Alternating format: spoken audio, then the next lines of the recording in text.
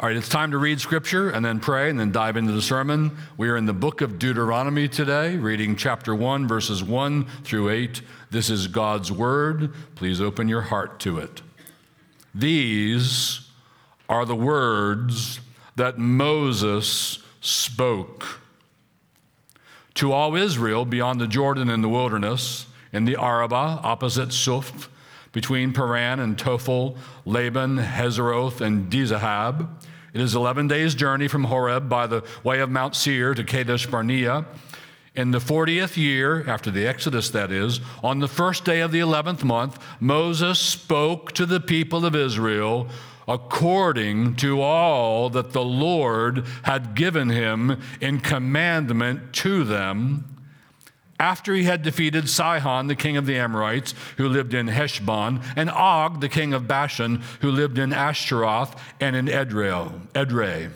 Beyond the Jordan, in the land of Moab, Moses undertook to explain this law, saying, "The Lord our God said to us in Horeb, 'You have stayed long enough at this mountain. Turn and take your journey and go to the hill country of the Amorites and to all their neighbors in the Arabah, in the hill country and in the lowland and in the Negev and by the seacoast, the land of the Canaanites and Lebanon, as far as the great river, the river Euphrates. See, I have set the land before you. Go in and take possession of the land that the Lord swore to your fathers, to Abraham, to Isaac, and to Jacob, to give to them and to their offspring after them." This is the word of God. Let's bow and pray together. Father, thank you for this time where we may gather and worship you. And now we turn from our song and our baptisms.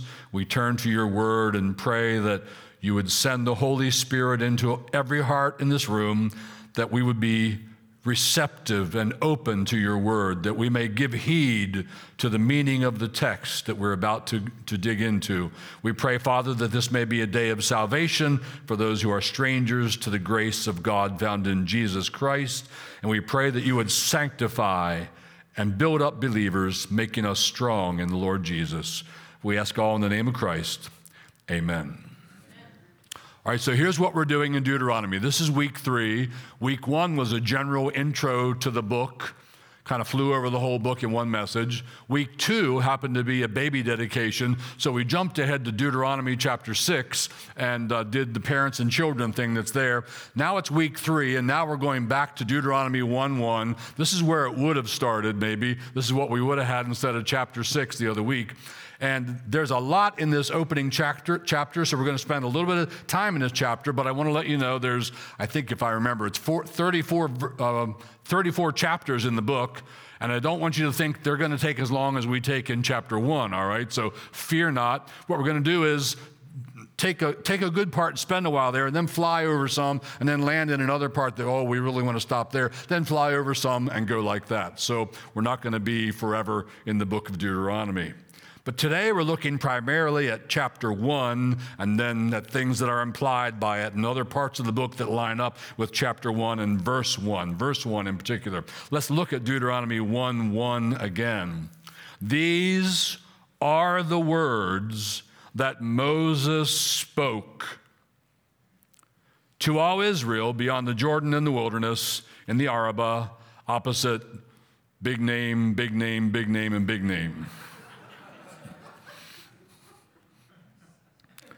So this sermon is about the place that the actual words of the Bible have in your heart, in your mind, in your soul, in your life. This is about you and God and these words. Moses is referring to, 1:1 is referring to the words of Deuteronomy. By extension, it's the whole book. The 66 books of the Old and New Testament given by inspiration of God. This sermon is about you and those words. My hope in this sermon is that we would solidify, that we would strengthen your relationship to these words, your involvement with these words, your love for these words.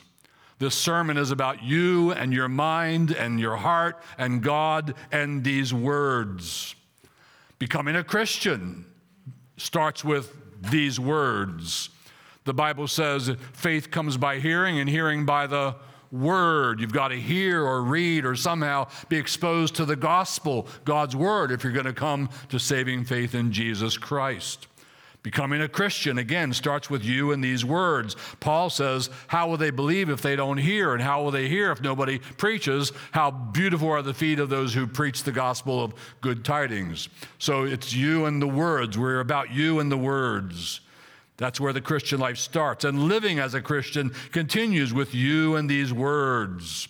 The words are there to sanctify you. The words are there to conform you to the image of Christ. The words are there to direct you and shape you and mold you. And so again, this sermon is about you and these words. Let me read the opening of verse 1 again. These are the words that Moses spoke. So let me put up an assertion. Next slide, please. The text, you'll note, is asserting that these, Deuteronomy, are the actual words that Moses spoke. That's the clear statement given to us in 1:1. These are the words that Moses spoke. So if you think about who Moses was, he was like the quintessential man of God in the Old Testament. None was greater than him than John the Baptist, who got to be the forerunner to Christ. But Moses was the man. He was the Old Testament man. He's the one with whom God met face to face. Amazing man, Moses. And these are his actual words. It's 1406 BC when Moses is speaking these words. So we're over 3,000 years ago. It's amazing just to think we hold in our laps words from 3,000 years ago from the man of God. But these are the words that Moses spoke. In other words, to turn that assertion that I put up there around, this is not some later author pretending to be Moses. This is not pseudo-Moses, not phony Moses, not fake Moses. These are the words, the actual words that Moses, the actual man of God, spoke. Now, let me tell you something very important based on that. It is orthodox to believe that, and it is heterodox not to believe that. Let's go one worse than heterodox. It is heresy. The Bible is asserting that these are the actual words that Moses spoke. But there are plenty of people. There is no shortage of people. Some of them scholars, some of them with PhDs. I dig PhDs. Nothing against PhDs. But you can have a PhD to say anything you want them to nowadays. And there are plenty of them, no shortage of them, who will tell you those aren't really the words of Moses. We're scholars. And we have been able to figure out that actually this was some pseudo-Moses, or this was J or E or D or P, or this was somebody else, but Moses didn't write this. So the Bible says these are the words that Moses spoke. But of course the devil, the tempter, the serpent of old, wants you to doubt that. Here's his version of verse 1. This is the devil's version of Deuteronomy 1:1. He says, the Bible claims that these are the words of Moses, but we've figured out they aren't really the words of Moses. Yes, the Bible is a fraud. The Bible makes assertions that are false. You can't even believe the Bible when the Bible tells you who wrote the thing. That's how Satan would start you off in Deuteronomy 1:1. But God's first sentence is, these are the words. Please, by the Holy Spirit, please, by the grace of God, please believe that these are the words. As soon as you start not believing these are the words, as soon as you start thinking, maybe these aren't really the words, maybe the Bible isn't really telling me the truth, you've just lost your Bible.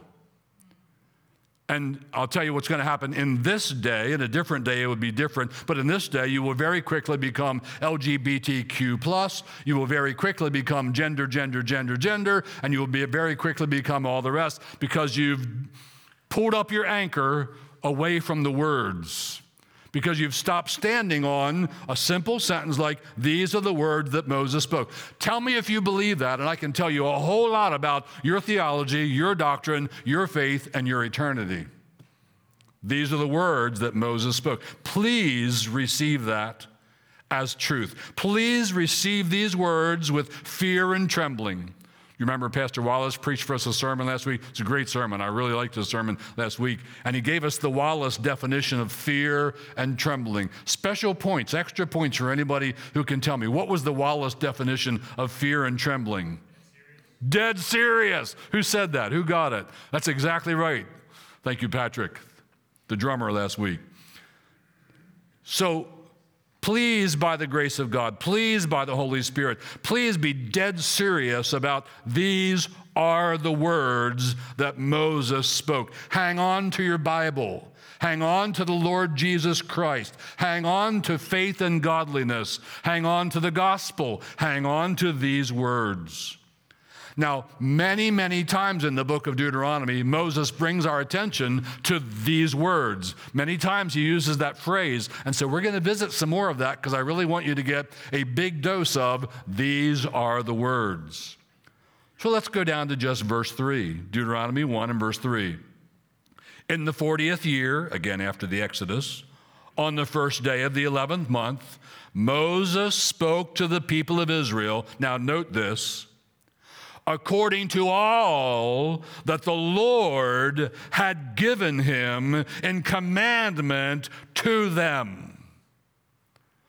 So not only are these the words of Moses, but these words of Moses are according to all that the Lord had given him in commandment to them. In other words, these are the words of Moses, but they're not just the words of Moses. They're according to God's truth. In fact, as Moses wrote them, they became the Word of God, inspired, exhaled. All Scripture is breathed out by God. As they were inscripturated, they were the Word of God. And as Moses spoke them as a prophet, they were the Word of God. In fact, in Deuteronomy, we have two things that go on. I think this will be simple enough. I hope I can make this clear and easy. So you have some places in the book where Moses is quoting God. God said, and then you get God's exact words. And other places you get Moses expounding the law and teaching the will of God, but not directly quoting God. But in those cases, you are still getting God's word. It's God's word directed. It's God's word mediated through a man of God's choosing. In either case, it's God's word. And so God's first sentence here in this book is, these are the words that Moses spoke. That's God telling you that. That's God's word. You don't believe that? I know a lot about you now. I know what's going on. I know where you're headed. I know what you're going to fall into. I know what you're going to believe. And unfortunately, I know where you'll be at the last day unless you come to Jesus Christ and his word. This is all according to what the Lord had given him. Another one, let's drop down to Deuteronomy 1:5. We're staying with this theme of the words in the whole sermon. This happened beyond the Jordan. So now picture yourself in the land, and you're pointing back out beyond the Jordan in the land of Moab. Moses undertook to explain this law, saying, and then 3 dots, the ellipsis. So what's Moses doing? These are the words. They're according to all that the Lord had given him, and he's explaining the law. The law was given in the book of Exodus. The law was given to the first generation whose dead bodies dropped in the wilderness because they were in unbelief. Now Moses is explaining the law to the second generation. That's what we have in Deuteronomy. So we have God gives his word to Moses. Moses explains and expounds the word to the people. By the way, that's exactly what we're supposed to be doing in New Testament churches. God gives us his word, and the man of God, if you will, the preachers, the pastors, the teachers, are supposed to do this. 1 Timothy 4:13 and 14. Paul says to Timothy, until I come, devote yourself to the public reading of Scripture, to exhortation, and to teaching or doctrine. In other words, if I put them in slightly different order, Timothy, here's what you and every pastor is supposed to do. The Word of God tells me what I'm supposed to do as a pastor. Here's what I'm supposed to do. You're supposed to gather the people and read them the Word of God and explain to them the meaning of the Word of God and apply to exhortation, apply the Word to them week after week. And this says, till I come. Paul wrote that, but we could make it till Jesus comes. This is what we're supposed to be doing, and this is what you need to demand of us. These are the words. The words are so holy. The words are so pure. The words are so important in your life that there's a warning attached to the words. Let's go to Deuteronomy chapter 4 and look at verse 2. Here's what God says. You shall not add to the word that I command you. Don't add anything to the Word of God. Don't say, I think the Bible's lacking something here. Let's add this. No human additions. Don't add to the word that I command you, nor take from it. That's what's more popularly done in our day. People might say, I like Jesus, I like the Bible. I don't like this part. Where's my X-Acto knife? Cut out that part. That's better. Now I like the Bible more. Oh, wait a minute. I don't like this part. Cut out that. And the part is always whatever's brewing in the culture at that time. Always. Different era, different issues brewing in the culture. Right now, what they're going to cut out, of course, is going to be, I don't like the gender stuff. There's only 2 genders in the Bible. That's oppressive. And it's going to be, there's no LGBTQ plus in the Bible. And I must have my LGBTQ plus. By the way, do you know what the plus is? They say the plus is just open to more possibilities. No, the possibility is there. They just don't want to say it, in my opinion. The plus is children. Yeah, we're seeing it. That's what the plus is. They just don't want to state that overtly yet. And if you're not firmly planted in God's Word, you might go there. In fact, now I'm getting off my sermon notes, so this is dangerous. But so here's the way it looks to be working, and this is no surprise.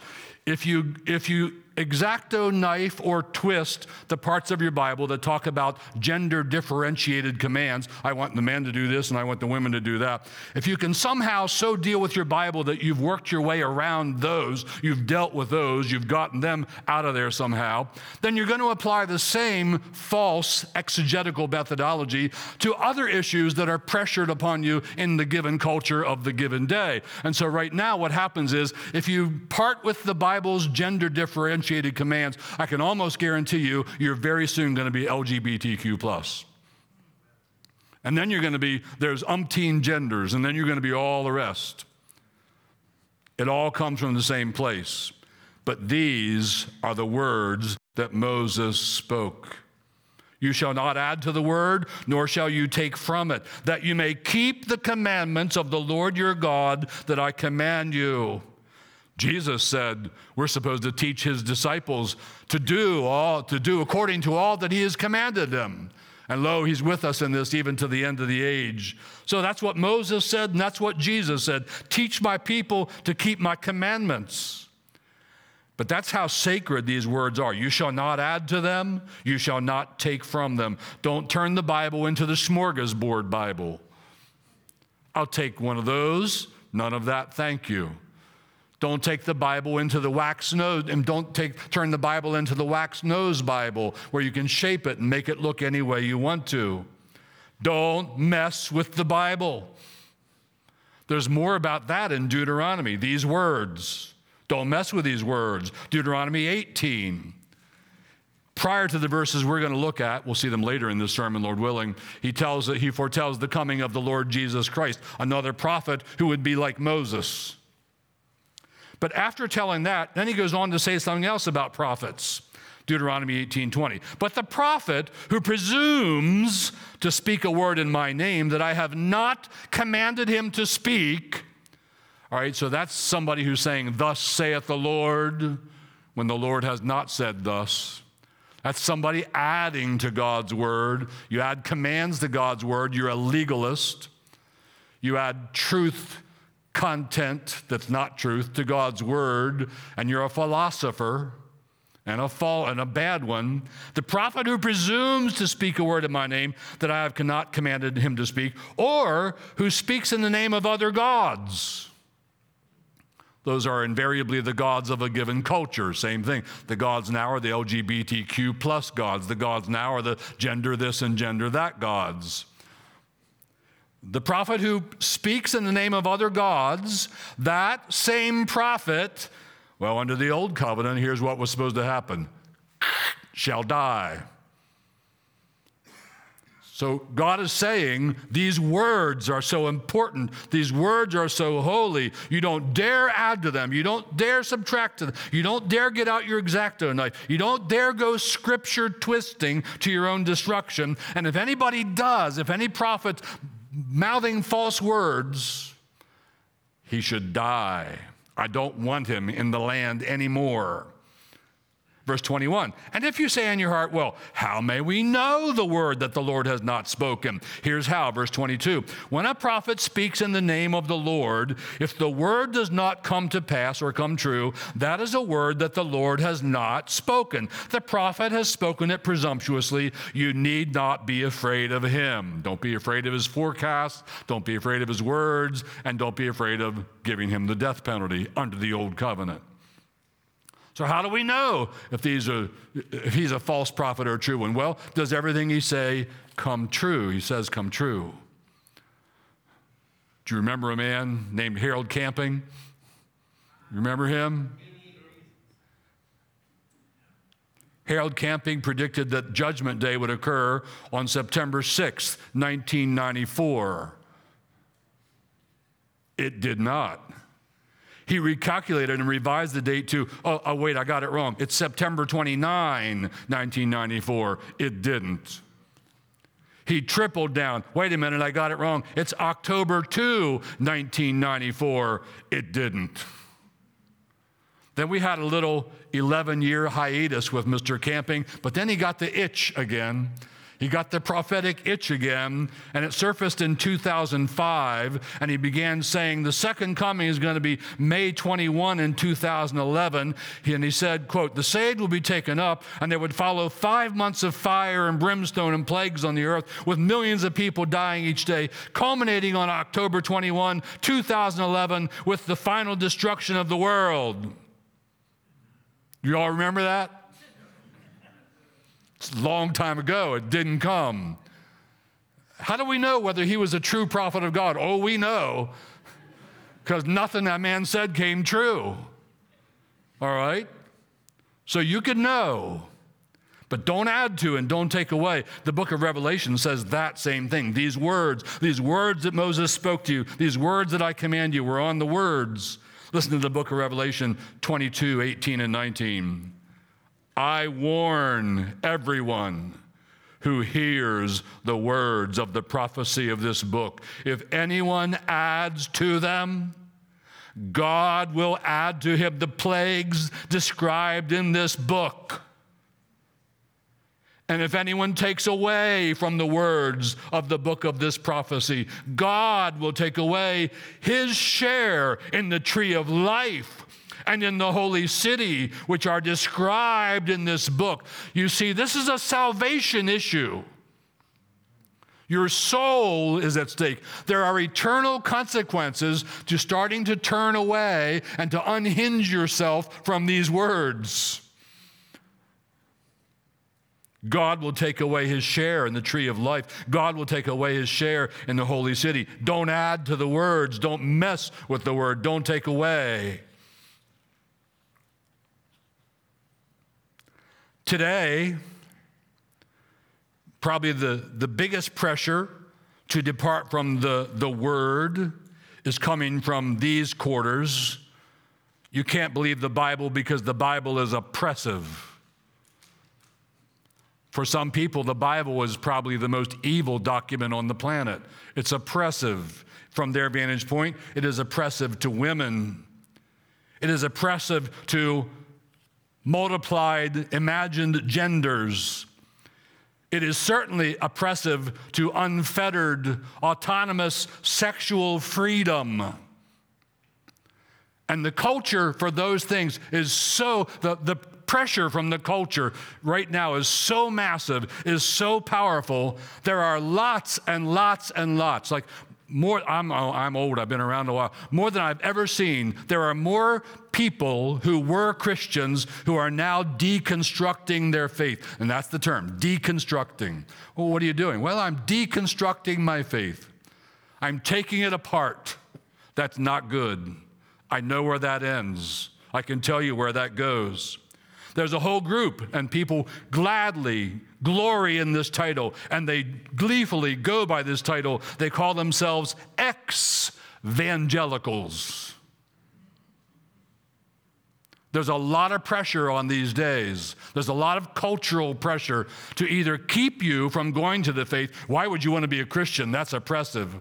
Or to loosen your hold on the Lord Jesus and the gospel and his word. Why would you continue as a Christian? That's evil.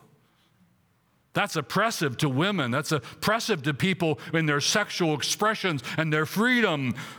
Why would you want to be a Christian? And for some, the Bible is the quintessential source of hate speech on this planet. For some. The Bible is evil. That's how the devil is attacking in our day. Well, in many ways, that's one. That's a big one. Remember the phrase, Saul has slain his thousands and David has slain his 10,000? The devil's slaying by the 10,000s with that one. But these are the words that Moses spoke to all Israel. More about those words. I'm going to take us to Deuteronomy chapter 5. You hanging in there with me? Y'all okay? No one dropped over dead in the first service, so that's a plus. Hang in there, because I'm not the Apostle Paul, and if they do, I can't raise them up. All right? So verse 22, Deuteronomy 5:22. These words, see, he's still at it. Still talking about these words, bringing your attention to these words, you and God and the words, these words. The Lord spoke to all your assembly at the mountain out of the midst of the fire. Imagine that you were there and the Lord is speaking out of the midst of a smoking, shaking, on fire mountain. It was so terrifying. They said, Moses, we don't want to ever experience that again. You go hear the words and tell us what they are and we'll do them all. They did not. The Lord spoke out of the midst of the fire, the cloud, and the thick darkness with a loud voice, and he added no more. These words the Lord spoke, and he added no more, so don't you add more. And he wrote them on 2 tablets of stone and gave them to me. These words, a summary of all of God's commandments in the 10 words, the 10 commandments written by the finger of God on tablets of stone, deposited in the ark in Israel and kept there for safekeeping for perpetuity. More about the words in Deuteronomy 6. We were there several weeks ago. But hear, O Israel, the Lord our God, the Lord is one, and you shall love the Lord your God with all your heart and with all your soul and with all your might. And these words that I command you today shall be on your heart. Not just written on stone tablets by the finger of God and deposited in the ark, but written by the finger of God on your heart. So that you have a new heart that loves these words. These words shall be on your heart. Hey man, what's on your heart? God's words. These words. And out of the fullness of that word-drenched, that word-weighted heart, verse 7, you shall teach them these words diligently to your children, and shall talk of them, these words, when you sit in your house, and when you walk by the way, and when you lie down, and when you rise, and you shall bind them, these words, as a sign on your hand, and they, these words, shall be as frontlets between your eyes. You shall write them, these words, on the doorposts of your house and on your gates. Wow, there's a lot about these words because it comes down to you and God and his words. Your eternity is bound up with that, you and God and his words. More in chapter 8. Stay with me, please. Deuteronomy 8. And he humbled you and let you hunger and fed you with manna, which you did not know, nor did your fathers know, that, he had a purpose in the manna, not just to feed their bellies. Why manna? That he might make you know that man does not live by bread alone, but man lives by every word that comes from the mouth of the Lord. They were supposed to reason from manna to that. They were supposed to say, God gave us this funny bread for our bellies. He's God. I bet he has more to give, more than just bread for my belly. He has food for my soul. I want to know his words. I want to know truth. I want to know what he has to say. I want to live by every word that comes from the mouth of the Lord. That's what the manna eaters were supposed to deduce. That's where it was supposed to take them. I want to live by every word. Do you want to live by every word that comes from the mouth of the Lord? Then you are blessed. Do you not? You need to turn to the Lord Jesus Christ and be saved. Now let's go to that Deuteronomy 18 part where it talks about Christ. Deuteronomy 18:18, I will raise up for them a prophet like you, Moses, from among their brothers, and I will put, guess what? My words in his mouth. And he shall, guess what? Speak to them all that I command him. And whoever will not listen to my words that he shall speak in my name, I myself will require it of him. Deuteronomy 18:18-19. God says, when I send the Lord Jesus Christ, he's going to come with words. And you need to hear his words. And if you don't hear his words, it will not go well with you.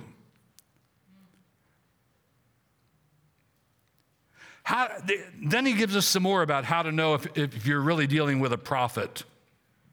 How do you know you ought to listen to somebody who claims to be a prophet?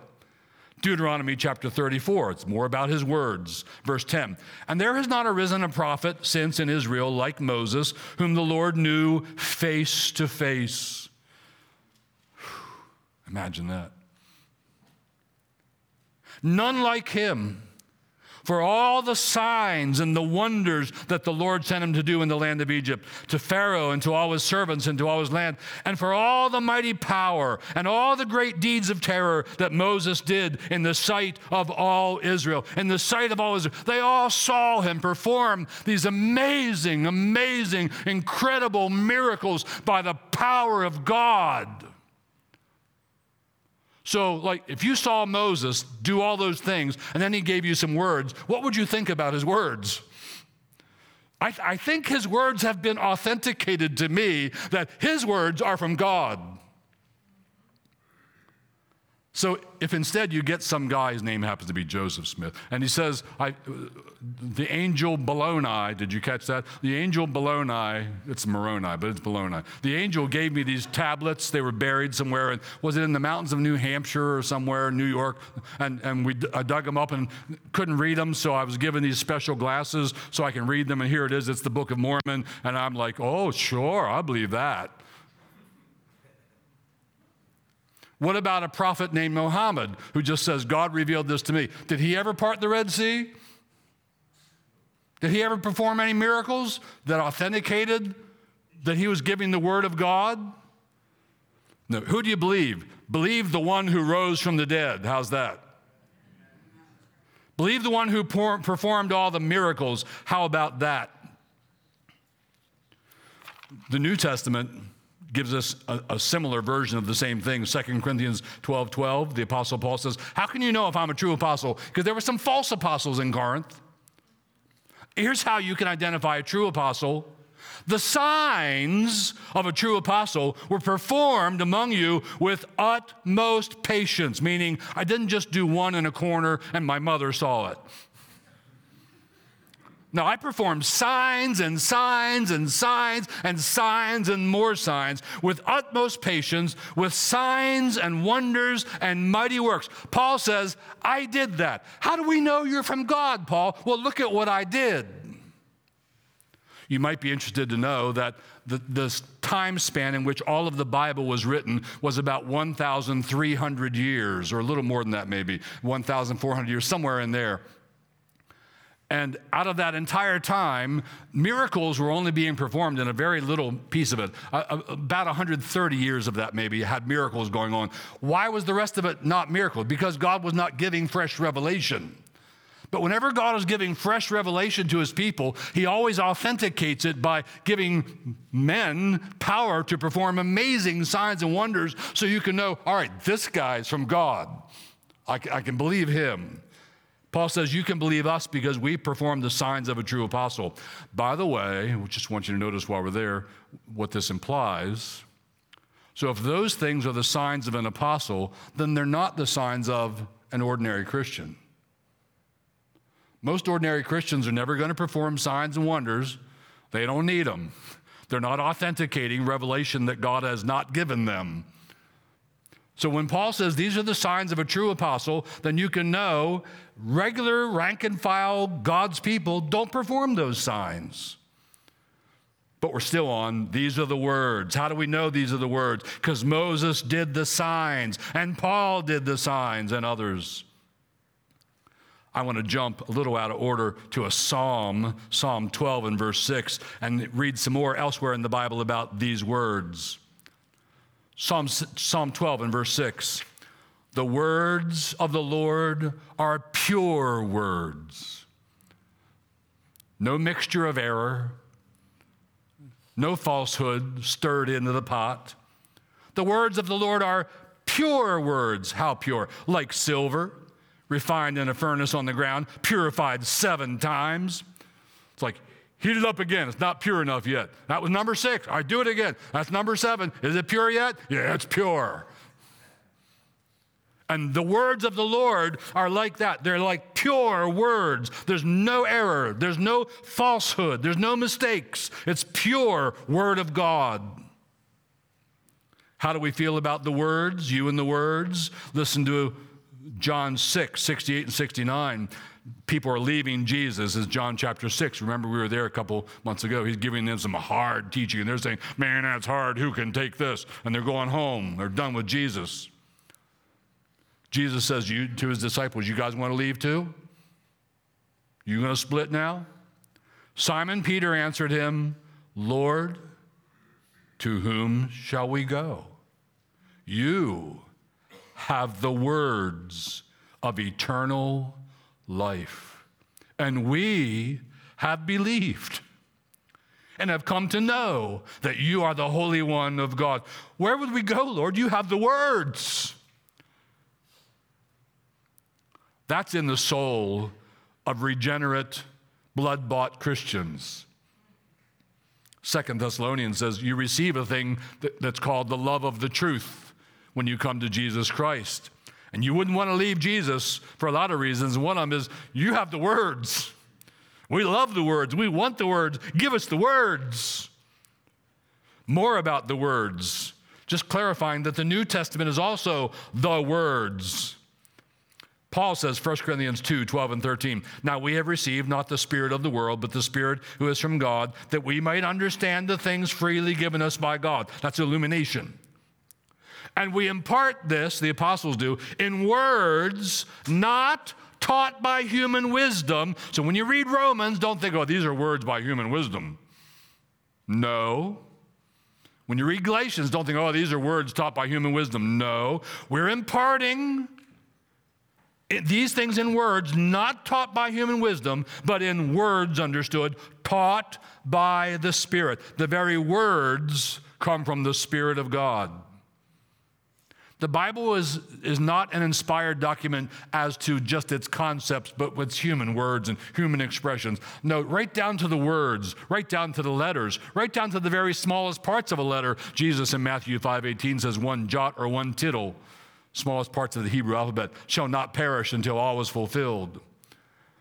We impart this in words, not taught by human wisdom, but by the Spirit, interpreting spiritual truths to spiritual people, to those who are spiritual. Almost done. Hang in there with me. A little bit more. A few more passages. Take a deep breath. You ready? Dive in with me for more. 1 Timothy 4:6, these words. Timothy, if you put these things before the brother, You will be a good servant, a good minister of Christ Jesus. Oh, I like this. This tells me how I can be a good minister. I want to be a good minister. What do I have to do to be a good minister? Please tell me. Here it is. If you put these things before the brothers, you'll be a good minister. Having been trained, it's the Greek verb entrepho. Having been brought up in, having been reared up in, having been trained in the words of the faith and of the good doctrine that you have followed. We need ministers who have been trained in the words. It's a circumstance of our time that just about anybody who has the gift of gab and a bit of an entrepreneurial spirit can plant a church and maybe grow a really big church, but he's never been trained in the words of the faith. I'm all for seminary, the ones that really believe the words. I'm all for seminary training. Don't make fun of seminary and call it cemetery. Some of them are cemeteries where they don't really believe the words. There are those. That's a cemetery. But there are seminaries where they will teach you, they will entrepho you, they will bring you up in the words. And what's a minister to do? You'll be a good minister if you put the words before them and the good doctrine that you have carefully followed. This is what pastors are supposed to do. A little more about these are the words. Hang in there. I got 2 more references. You've had a lot today. Blessings on you. 1 Timothy 6, 2-5. Paul to Timothy, teach and urge these things.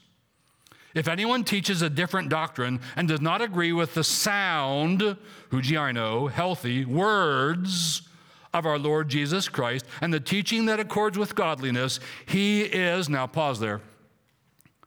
Paul's about to give you his take on what's going on in a person who's twisting the words.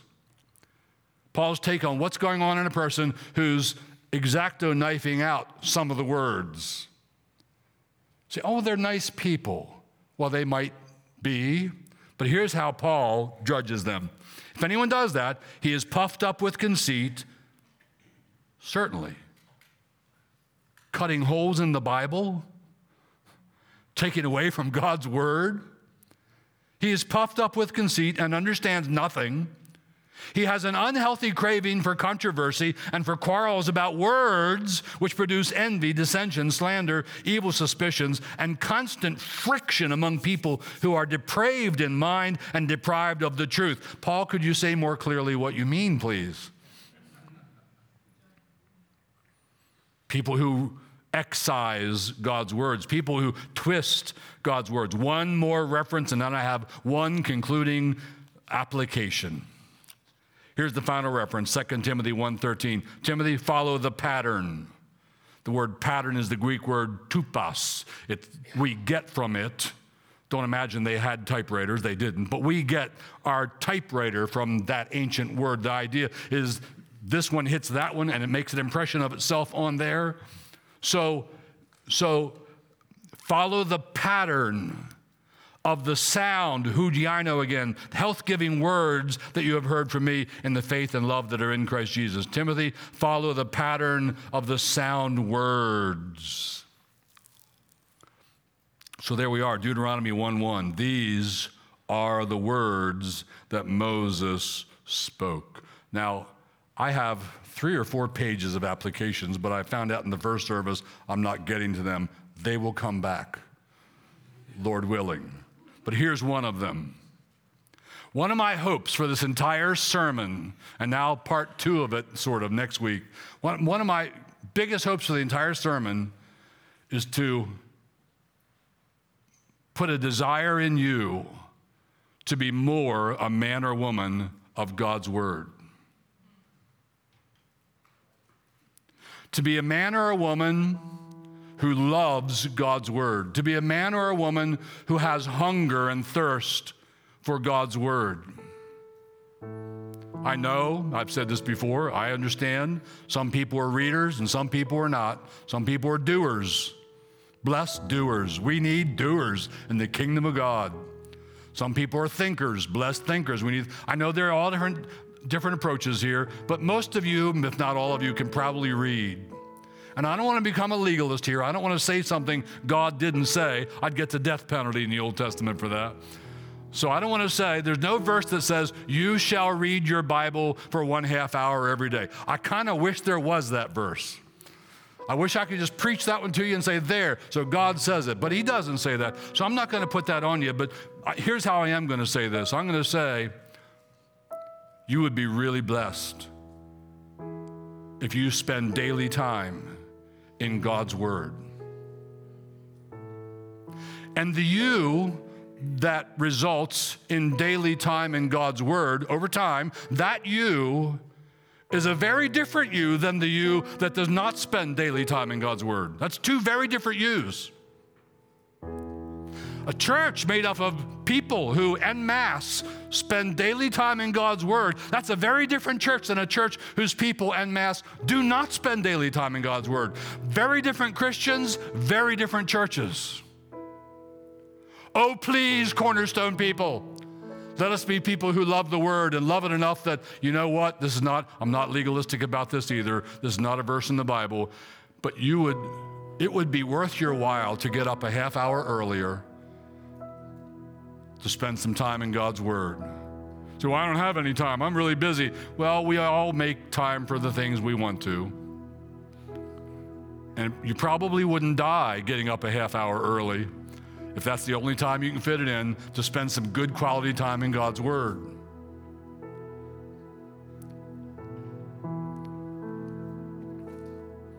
The hard part for me is I need to get to work in the morning. Well, I'm sitting at my desk, and first I have my devotional time, and I read Old Testament portions and read New Testament portions, have some prayer time and so on. And so I read the Old Testament portion, and then it's so good, I can't stop. Do I have any comrades? It's so good, you just can't stop. Like, I just keep reading and reading, and I need to get to work, man. People are texting me, emails are lighting up. I'm not gonna answer them until afternoon anyway. But it's hard to stop. And then I go to my New Testament portion. Oh man, it's so good. It's hard to stop. Oh, may you be a person who treasures the words, the Word of God in your soul. So let's bow and pray together. Father, thank you for this time in your Word. May it bear much fruit in our lives, and may we be individuals who, as followers of Christ, hang on his words, cling to his words, love his words. Oh Lord, make us more a church of people who cling to your holy word. Lord Jesus, you prayed to the Father, sanctify them by truth, by the truth. Thy word is truth. O Lord, sanctify us by your word, by your truth. We pray in the name of Jesus. Amen. Would you like to speak with a Cornerstone pastor? One of our pastors would love to speak with you. How can we make that happen? Here's an easy way. Just text the word pastor to the number on the screen, and one of our guys will be reaching out to you very quickly. Stand. Thank you, Steve.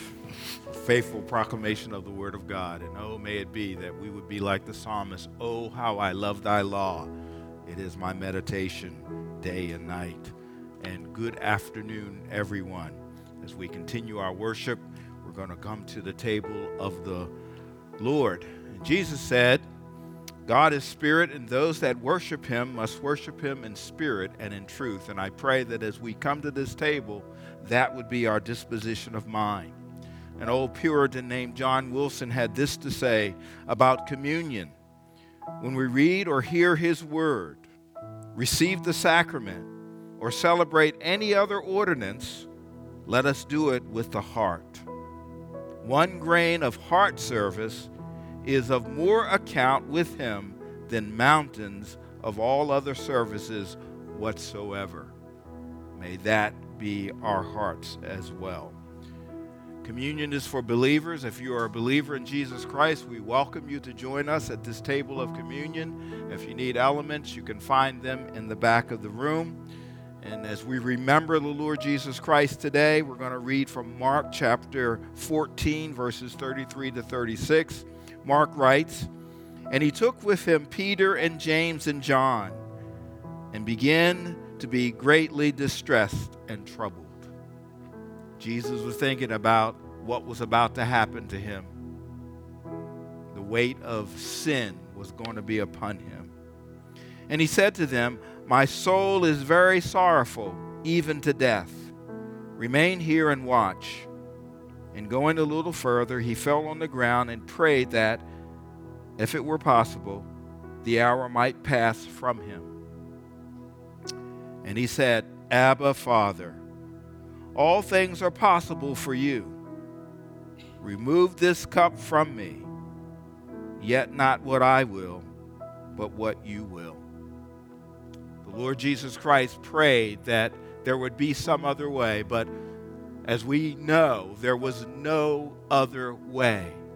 He had to go to the cross, and he did not deter, he did not flinch back, he didn't stop. He went to the cross. And we are here as a result of what he has done, and we are participating in communion. Why? Because of what Jesus did.